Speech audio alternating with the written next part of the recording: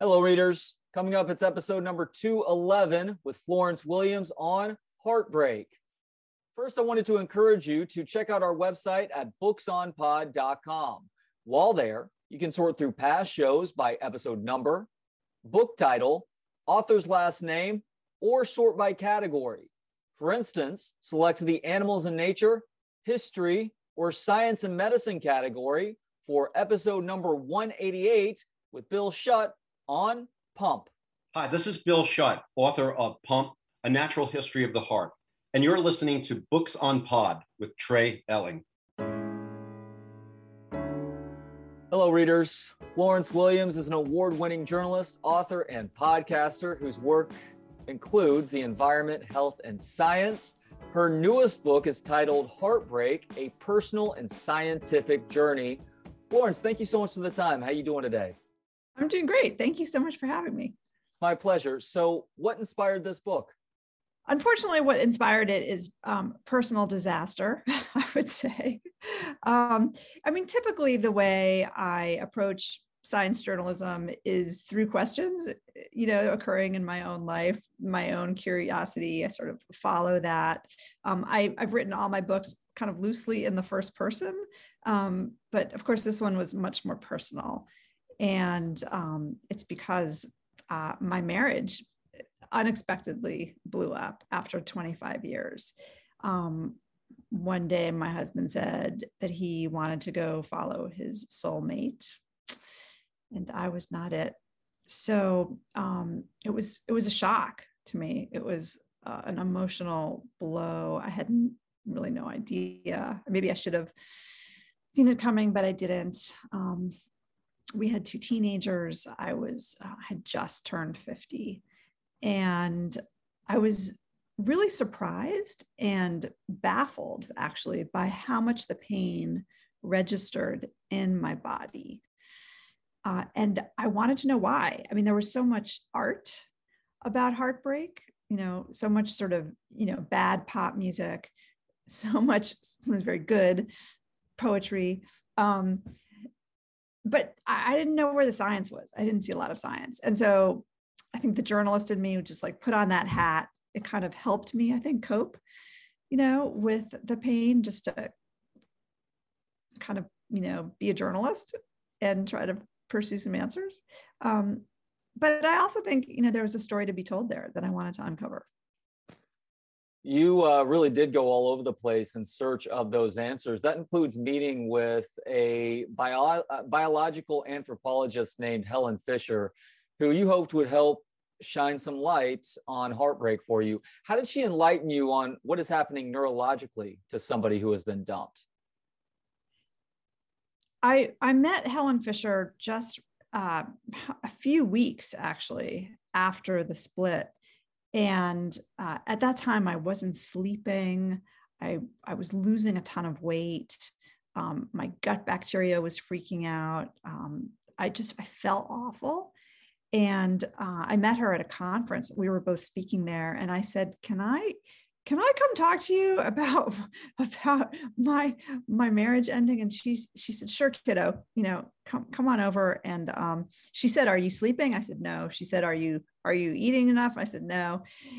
She said, do you feel existentially freaked out? I was like, yes. And she said, I can tell you what's happening.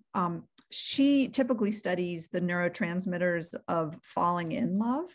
But she's also one of the few people who's actually looked at kind of what happens on the other side of love.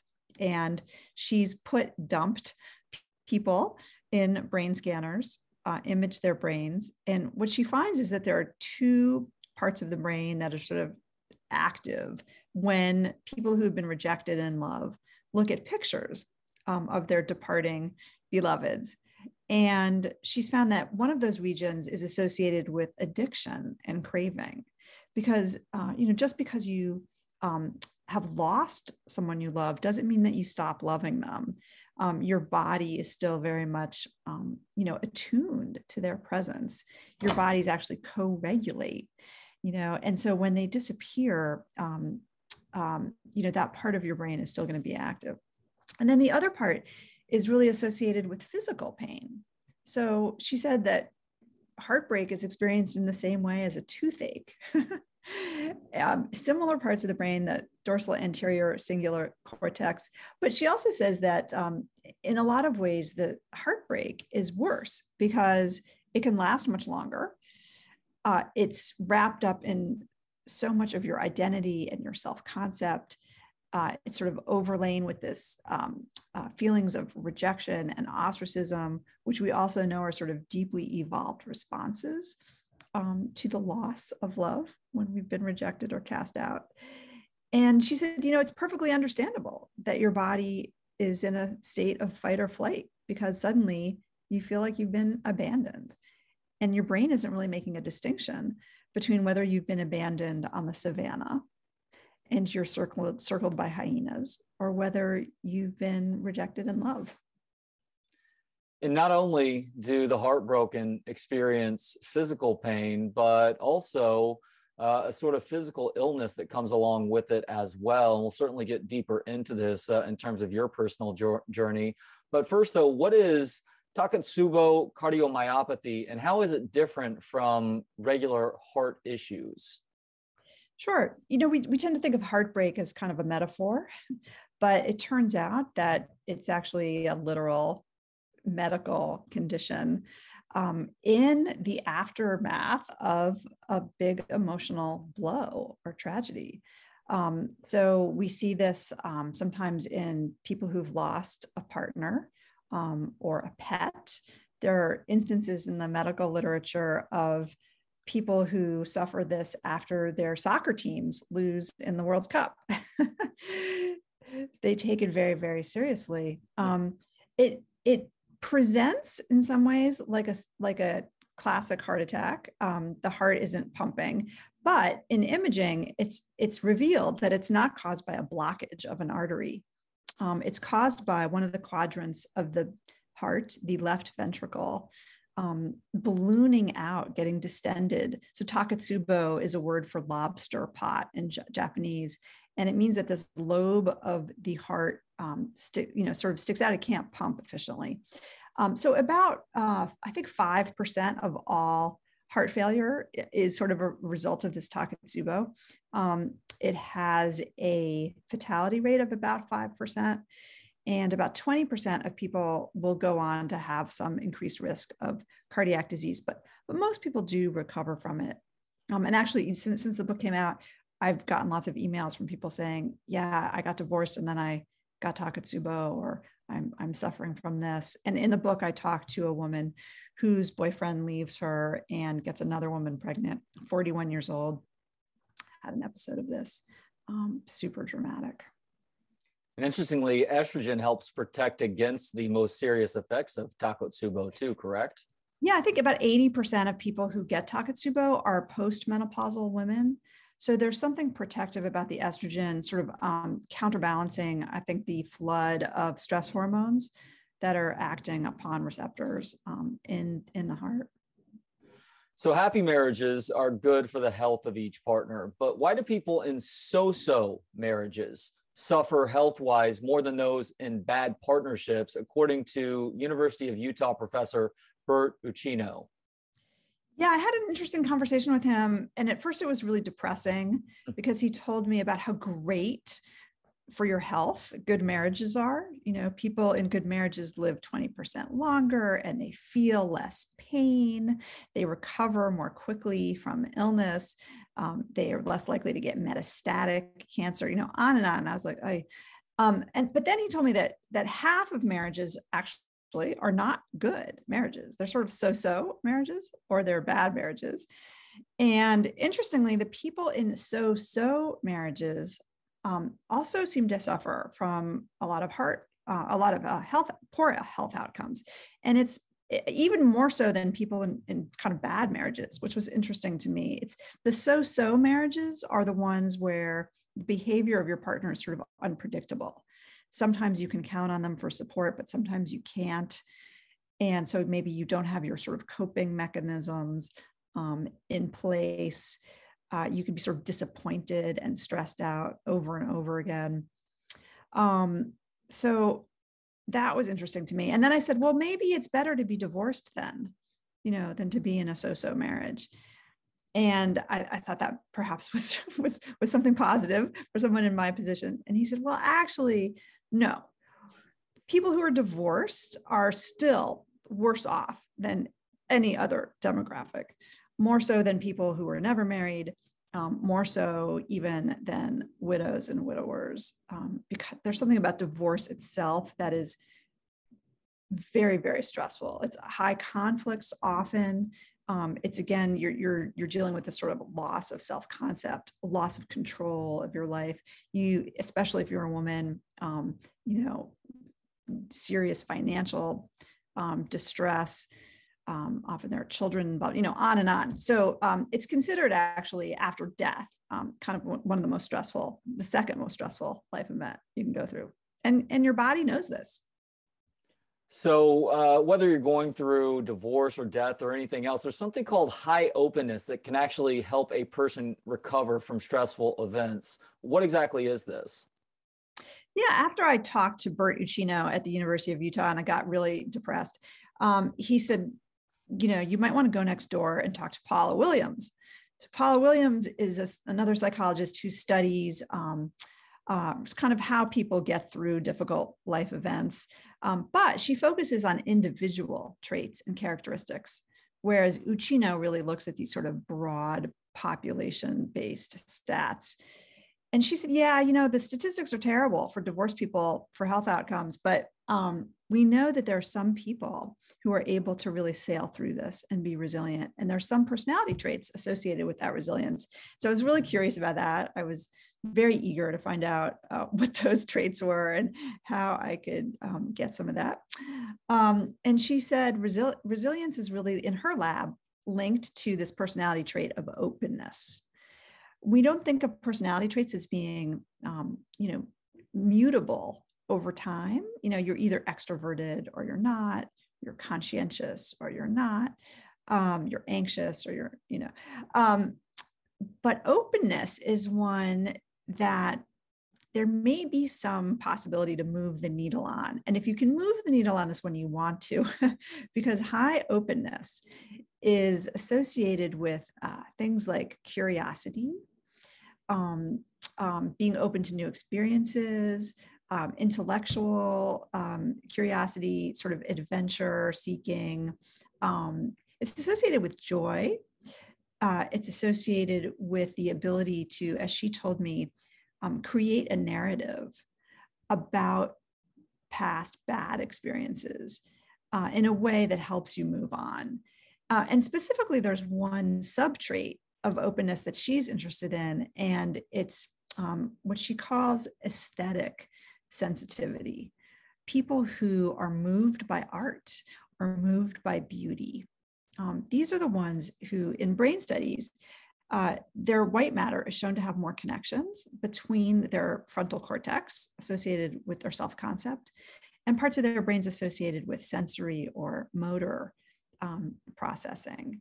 These are the people she thinks who are able, even when they're facing something really difficult, they're able to notice beauty and feel more connected to something outside of themselves. And they sort of do this on a regular enough basis that when things get dire, they maybe have a little more perspective, or they're still able to experience this sort of joy and happiness that can give them kind of a handle for moving on. And so when she told me that, I found it wildly hopeful. I was like, okay, beauty, I like nature.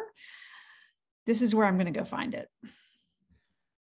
And I think a lot of this plays into this idea of awe that really did feel like an epiphanous moment for you on your personal search to figure out how you can go about feeling better mentally, physically, physiologically, to find ways to be awed, to be inspired by the world around you. Yeah, absolutely. I felt a sort of urgent need to try to calm down and to try to feel better. And that's because I was suffering some health outcomes, some health consequences from all the stress that I was feeling. So my pancreas at this point had sort of stopped working very well. I ended up in the emergency room with really high blood sugar.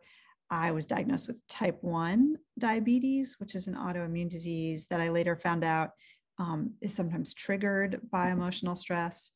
There was another scientist I talked to, a psychologist, who said, we think that there's an inflammation story related to divorce.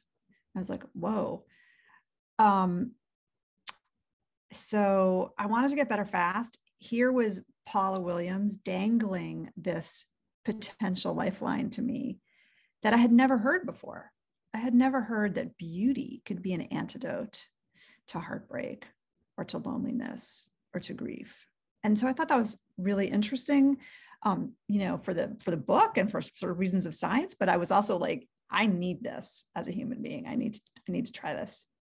Honestly, the most mind blown that I was in this book had to do with what is happening at the cellular level with heartbreak. You just mentioned that you were diagnosed with type 1 diabetes in that first year of your separation.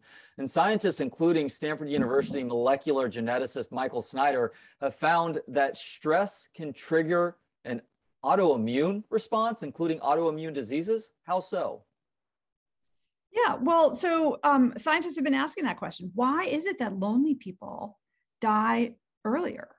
Why is it that they're more likely to suffer from heart disease? Why is it that they're more likely to get Alzheimer's and dementia and a whole bunch of other diseases, including diabetes, other metabolic diseases? And why is it that they're more likely, if they do get cancer, to have it spread? The answer is probably in the immune system, so thought Dr. Stephen Cole. He's an immunogeneticist who I met with at UCLA. And he's been asking exactly this question. Why are lonely people dying earlier? And what he has found is that our transcription factors, are designed to be responsive to our external circumstances. Our immune system is supposed to respond as we need it to sort of life events. Our immune cells, white blood cells, get made in our bone marrow, every couple of days even.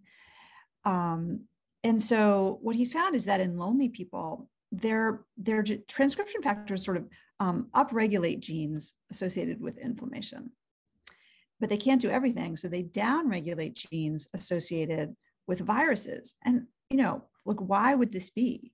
Like, what's the evolutionary reason for it? And he has a really interesting theory about it, which is that, if you feel alone, if you feel like you've been abandoned, our sort of, prehistoric Pleistocene bodies associate that with perhaps a threat state in which we're about to get attacked, by a predator. I mean, we're now alone in the jungle. We're going to need this inflammation if we're going to have some sort of flesh wound. And so that fight or flight response upregulates inflammation. It could be really adaptive, if you're out in the jungle for, a week or two. But if you're lonely, for months and years and decades, like some people are increasingly in modern societies, that's going to, in the words of Cole, he says that is a molecular soup of death. And he said to me, if you can't feel better from your heartbreak, you're gonna face a death spiral. I was like, oh my God, like, what am I supposed to do? And he just looked at me and he said, don't be heartbroken forever. Easier said than done. Easier said than done, right? And I mean, his lab has actually done a lot of research with different interventions, looking at how people's transcription factors change after they do things like meditate for a couple months or after they do things like volunteer. I mean, we can talk more about this, but one of the things that he's found is that the antidote to loneliness, at least as far as your immune system, is not necessarily hanging out with other people. And it's not necessarily doing sort of self-care,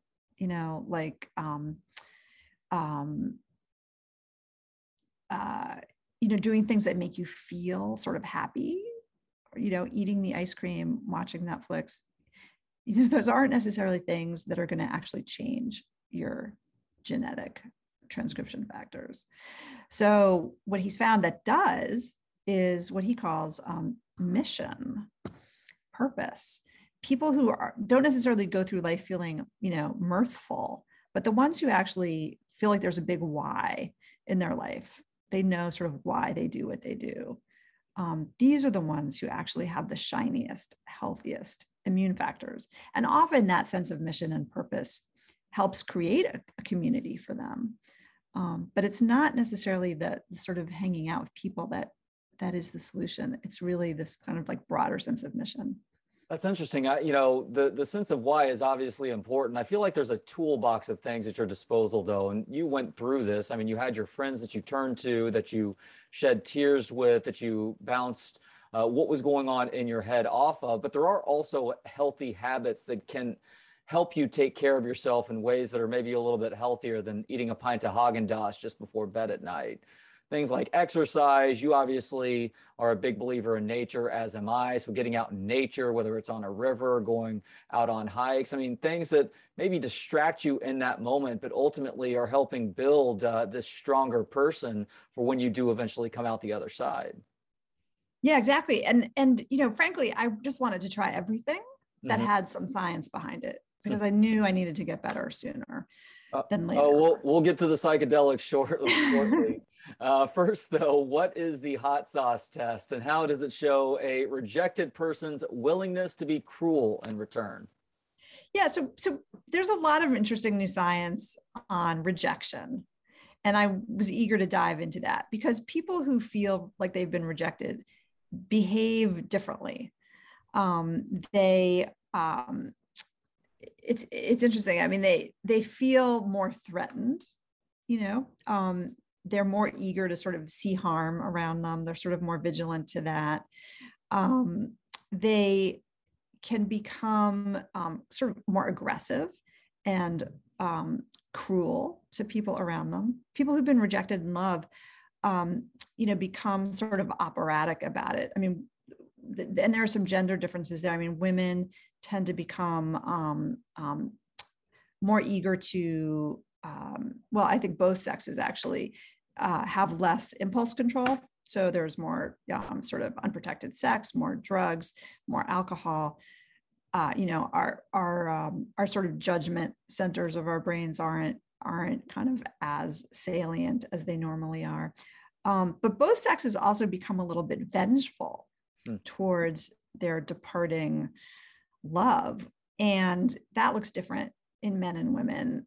So there's this hot sauce test that psychologists kind of created. And it's a complicated study design, but basically heterosexual men and women who don't know each other are partnered for a task. And in half the cases, the one who's not the research subject, but the one who's sort of like the actor in the experiment will say, "Oh, I'm sorry, I have an appointment. I can't finish the task." And the other half will say, "You know what? I don't really want to work with you. I'm going to work with this other woman in the next room." And so it sets up this kind of dynamic of rejection.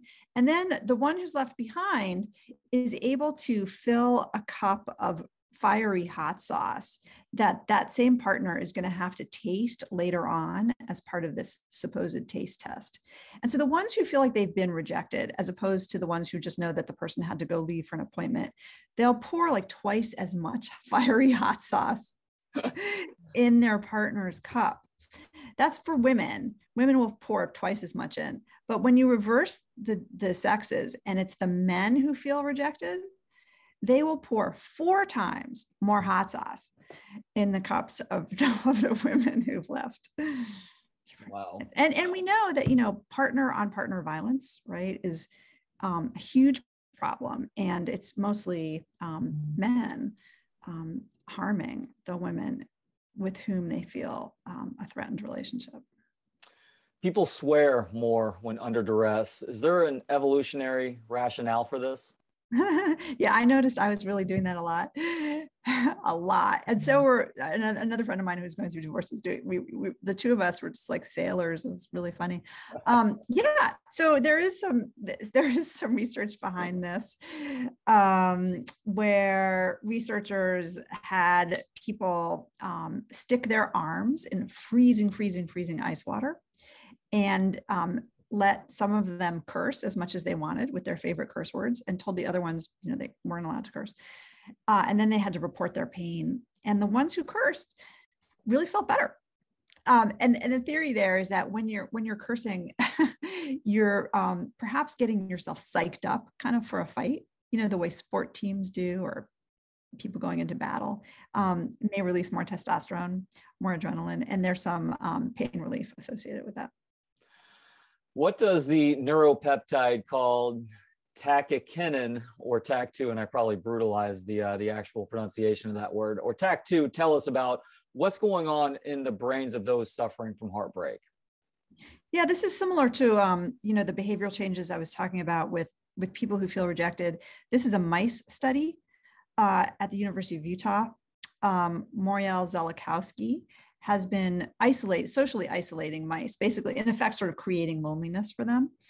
And she finds that the ones who are socially isolated become a lot more aggressive. So they're much meaner to sort of intruders who may wander by.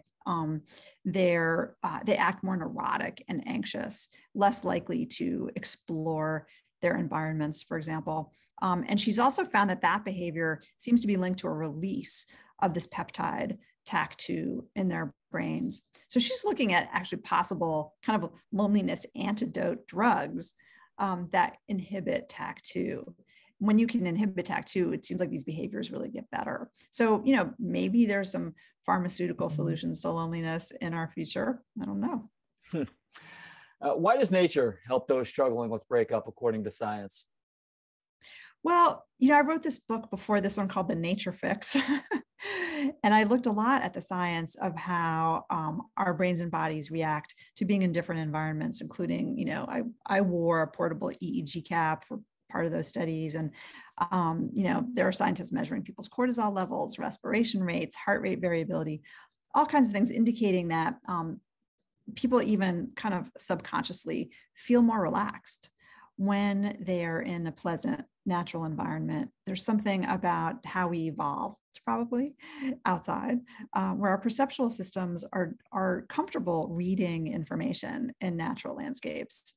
We have this there's a biophilia hypothesis that we are just innately bonded to other living things, other living creatures, plants, trees, etc. And so we know that our nervous system calms down outside. We know that cortisol levels drop. We know that respiration rates drop. We know that people in surveys say that they're having fewer negative thoughts and sometimes more creative connections. I mean, the research goes on and on and on. So I thought, well, with heartbreak, I need to feel calmer. I need to calm my own nervous system. I need to get out of fight or flight. So I started spending a lot more time even and drawing on the lessons from the Nature Fix more than I ever had. I tried to go outside and, walk. The walking, the movement really helped me. And there's also some research showing that movement can be really helpful for helping people feel a little more calm. But I also thought I want a really big dose of this particular therapy. So I started planning a 30-day wilderness trip, thinking this is a big heartbreak. What I need is a really big dose of wilderness. And what did that entail? Yeah, I had mixed results. So I found a river in Utah, the Green River, which I had paddled actually several times before parts of it. I am a paddler. I've been a paddler for my whole life, but I'd never been alone in the wilderness. And I wanted to plan a trip. I wanted to do 30 days, half of which was with friends and family, and then half by myself, because I'd never been by myself. I felt like I needed to learn how to be alone. I loved the metaphors of a river trip. I needed to learn how to sort of paddle my own boat now. And I liked the idea of moving sort of from the broken badlands of my marriage to flowing into a new sort of happier landscape. I wanted to access bravery so that I wouldn't be so afraid of my future.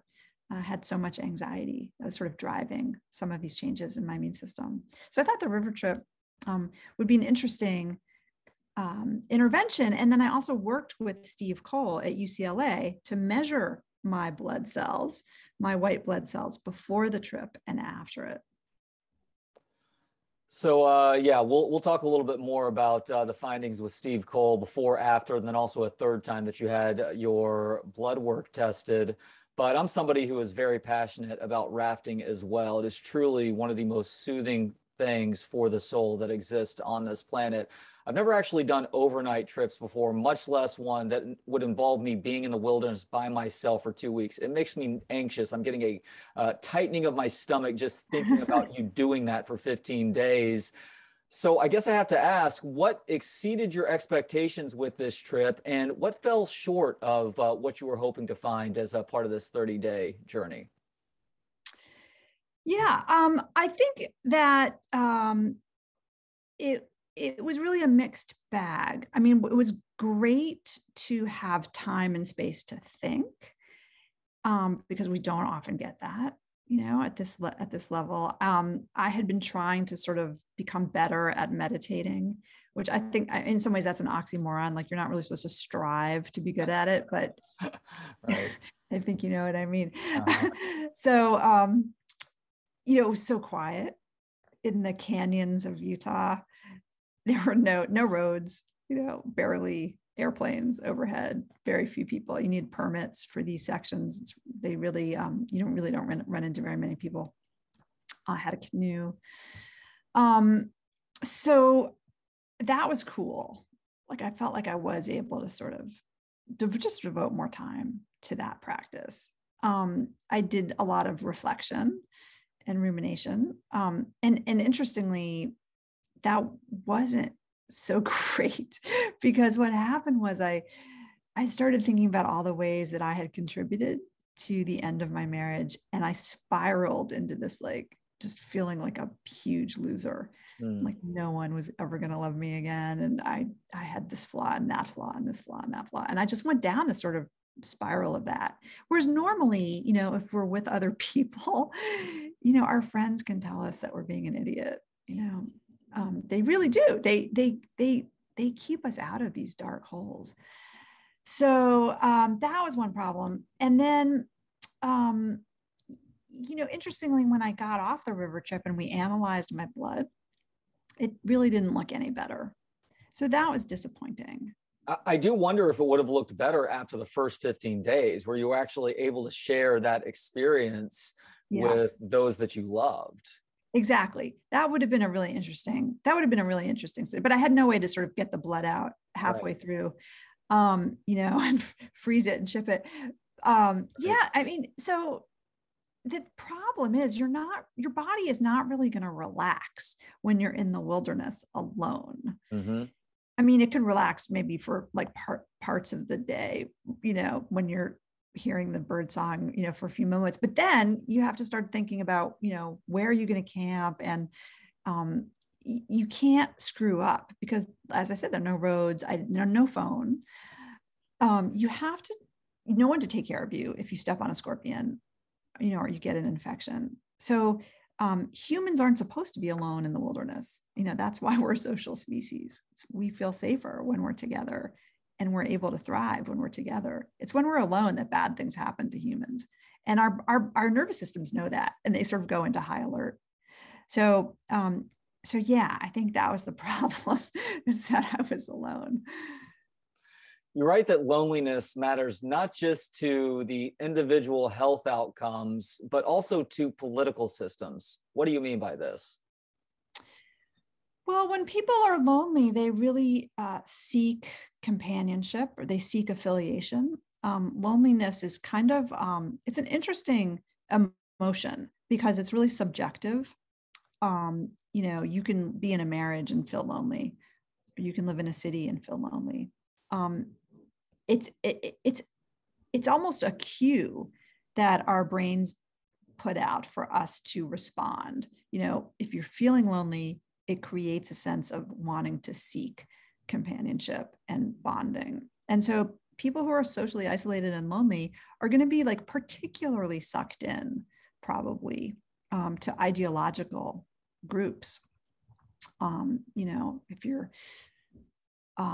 trolling the internet, you may be more likely to fall in with people who are espousing somewhat similar political views and then going deeper and deeper and sort of becoming more and more radicalized, because there's an increased sense of belonging when you're feeling almost like you're in an outcast situation with someone else. If you have a lot of anger towards your government, and you find other people who have anger towards your government, that's really especially reinforcing and especially bonding.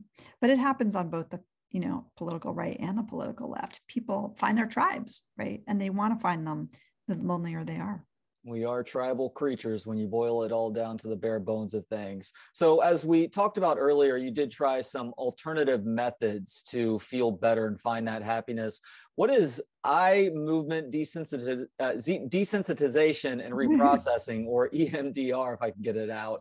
And it's did have a positive impact on you? Yeah, EMDR is a sort of therapy modality based on this concept of bilateral movement. So, I mean, typically, if you do it one-on-one with a therapist, they may move a pen back and forth across your face, and your eyes are supposed to follow the pen while you are sort of actively bringing up really painful memories. The idea is that you want to decouple big emotion from these memories, so that you can just remember things that happened to you in the past without getting completely overwhelmed by them. So EMDR it's kind of I think the last couple of decades really, especially now, finding some traction in the sort of trauma world, people who've suffered some emotional trauma. It's not as effective with people who've experienced childhood trauma, but people who've experienced trauma in adulthood are finding some results from this. And there are some pretty rigorous studies comparing this to, for example, just conventional talk therapy. So it's not just this sort of therapizing aspect of it. There seems to be maybe something to this bilateral idea, although no one really knows the mechanism for it. It seems a little bit mysterious, but it kind of makes sense when you think about what already attracted me to things like hiking and walking and paddling. There is something about this bilateral movement that seems to sort of ground your focus, embody you in the moment rather than getting carried away, by your emotional brain. So I tried it. I went to a workshop for people who were going through divorce. It was like a 2-day workshop. And because we were in a group setting, we weren't doing the back and forth with the eyes. We were doing this kind of tapping, like self-tapping on our shoulders, where we would cross our arms over our chest and tap alternately right and left. And I actually found it surprisingly somewhat helpful. I think it would have been good if I had kept doing it after the workshop, but I didn't. I was, it's expensive, and I was doing a lot of other things, but I think it actually really did help. I had some really powerful insights that I hadn't had before that. Well, it sounds like it may have helped a little bit more than the psychedelics that you tried. You opted for a combination of MDMA and psilocybin. Did it help at all? And I guess, if so, why did it not help more, do you think? I actually feel like the psychedelics was one of the most helpful things I did. Oh, okay. I mean, it's such a weird experience. It's so outside of, anything, we can kind of rationally comprehend. Like, why does this seem to be so helpful to so many people who have suffered from PTSD, or who are facing terminal illness or facing depression, battling depression. A lot of studies starting to emerge now, showing that this actually is kind of surprisingly promising. And so I worked with a therapist in a clinical setting. And first I took some MDMA, sometimes known as ecstasy or Molly. And that was followed pretty quickly by a dose of psilocybin, a pretty large dose of psilocybin. The MDMA is supposed to kind of open your mind and really relax you so that you are receptive to the loss of control that you are about to face under the psilocybin when your cognitive brain really goes offline. And it can be scary. It can be frightening and scary. So the MDMA kind of opens you up to this experience and it makes it feel more benign. which I was, I think, really needing because I'm someone who doesn't really like to lose control. And I associate that with, anxiety. So I had this sort of amazing experience. This was all day, 6-hour trip where I envisioned myself as a tree, and I envisioned my ex as kind of a strangler vine around my tree trunk. I had been, up until this moment, I had been having a lot of trouble saying goodbye to my marriage. There was a part of me that didn't really want to separate. And this was, this is like 2 years later, 2 years after the split, I was still going through this. So, under the influence of the psychedelics, I was able to sort of see this in a new light and to say, you know what, I'm not able to really grow as a tree with this strangler vine around my trunk. Like I need to unwrap this vine in order to grow. And it was such an effective metaphor. It sounds really goofy to say it, but it was kind of a beautiful thing. I was like, I'm a tree. I'm going to grow into the light. I'm going to like hold my pancreas up into the light, and it's going to feel better now. And by the end of this experience, I was honestly more able to separate and say goodbye to my marriage. And I was also less afraid of the future, which is something that the scientists are seeing with people who are facing terminal illness. After these psychedelic experiences, they feel less afraid of dying. And it probably has to do perhaps with the awe, of the experience itself, this like perspective taking, the feeling more connected to things outside of your own ego. I think it's fascinating. As you try and figure out how to regain a sense of happiness, you explored what happiness means. And that included looking at the different sorts of happiness according to some great philosophers from the past. Greek philosopher Epicurus is a proponent of hedonic happiness, while Aristotle preferred eudaimonic happiness. What is the difference there? Hedonic happiness is the happiness that we associate with pleasure and mirth and like feeling good.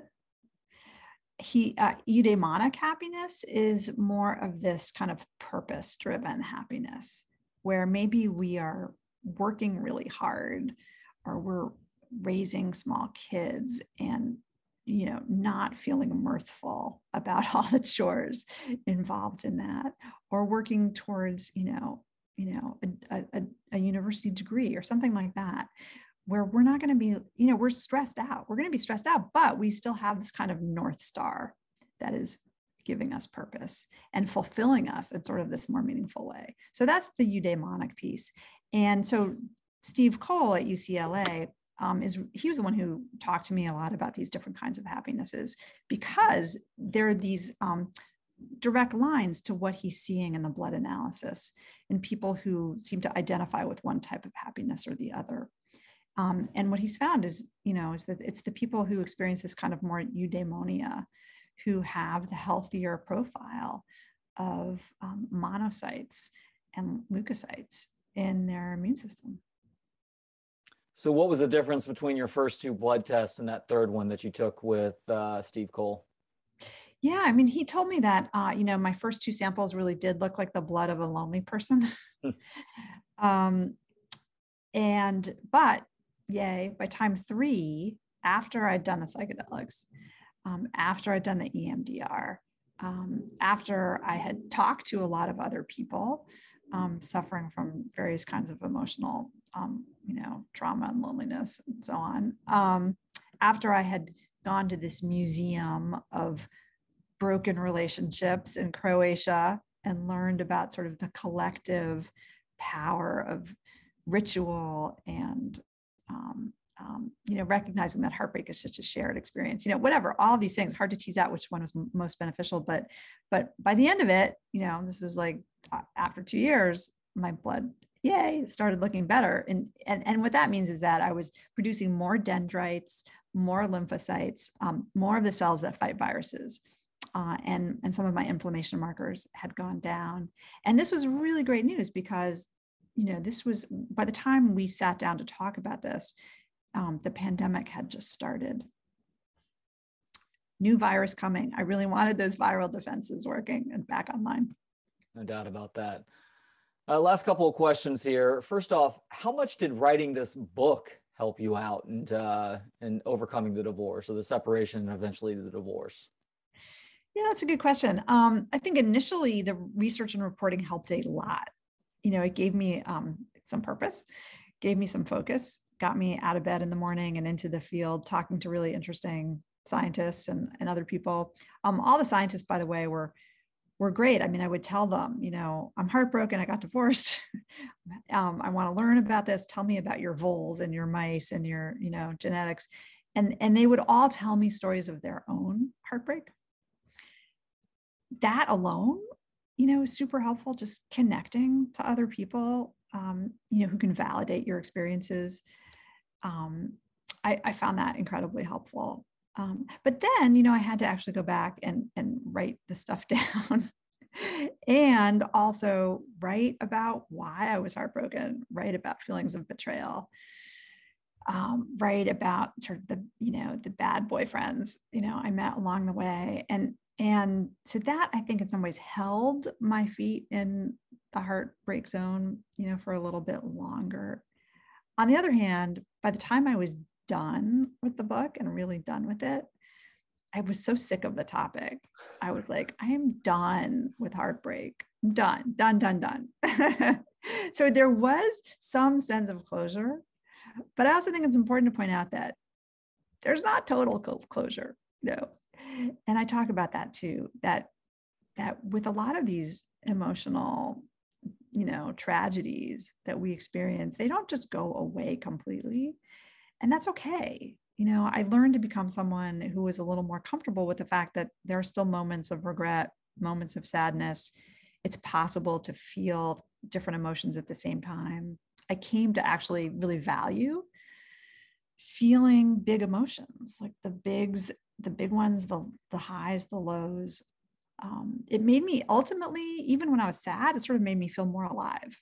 And I think, ironically, having gone through the heartbreak ultimately increased my capacity for love, my capacity to be present, to be a better listener, to be more empathetic to other people's pain, to want to help other people. All of these things, finally were a result of heartbreak, but not necessarily a perfect closure. It's not like I don't go back to being the exact same person I was, and that's okay. I think that lends itself to an answer for my final question for you, and that is, are you in a good place now? Oh yeah, thanks for asking. Now I'm actually almost 5 years out, and there certainly is healing with time. That may be one of the biggest healers of all. Yeah.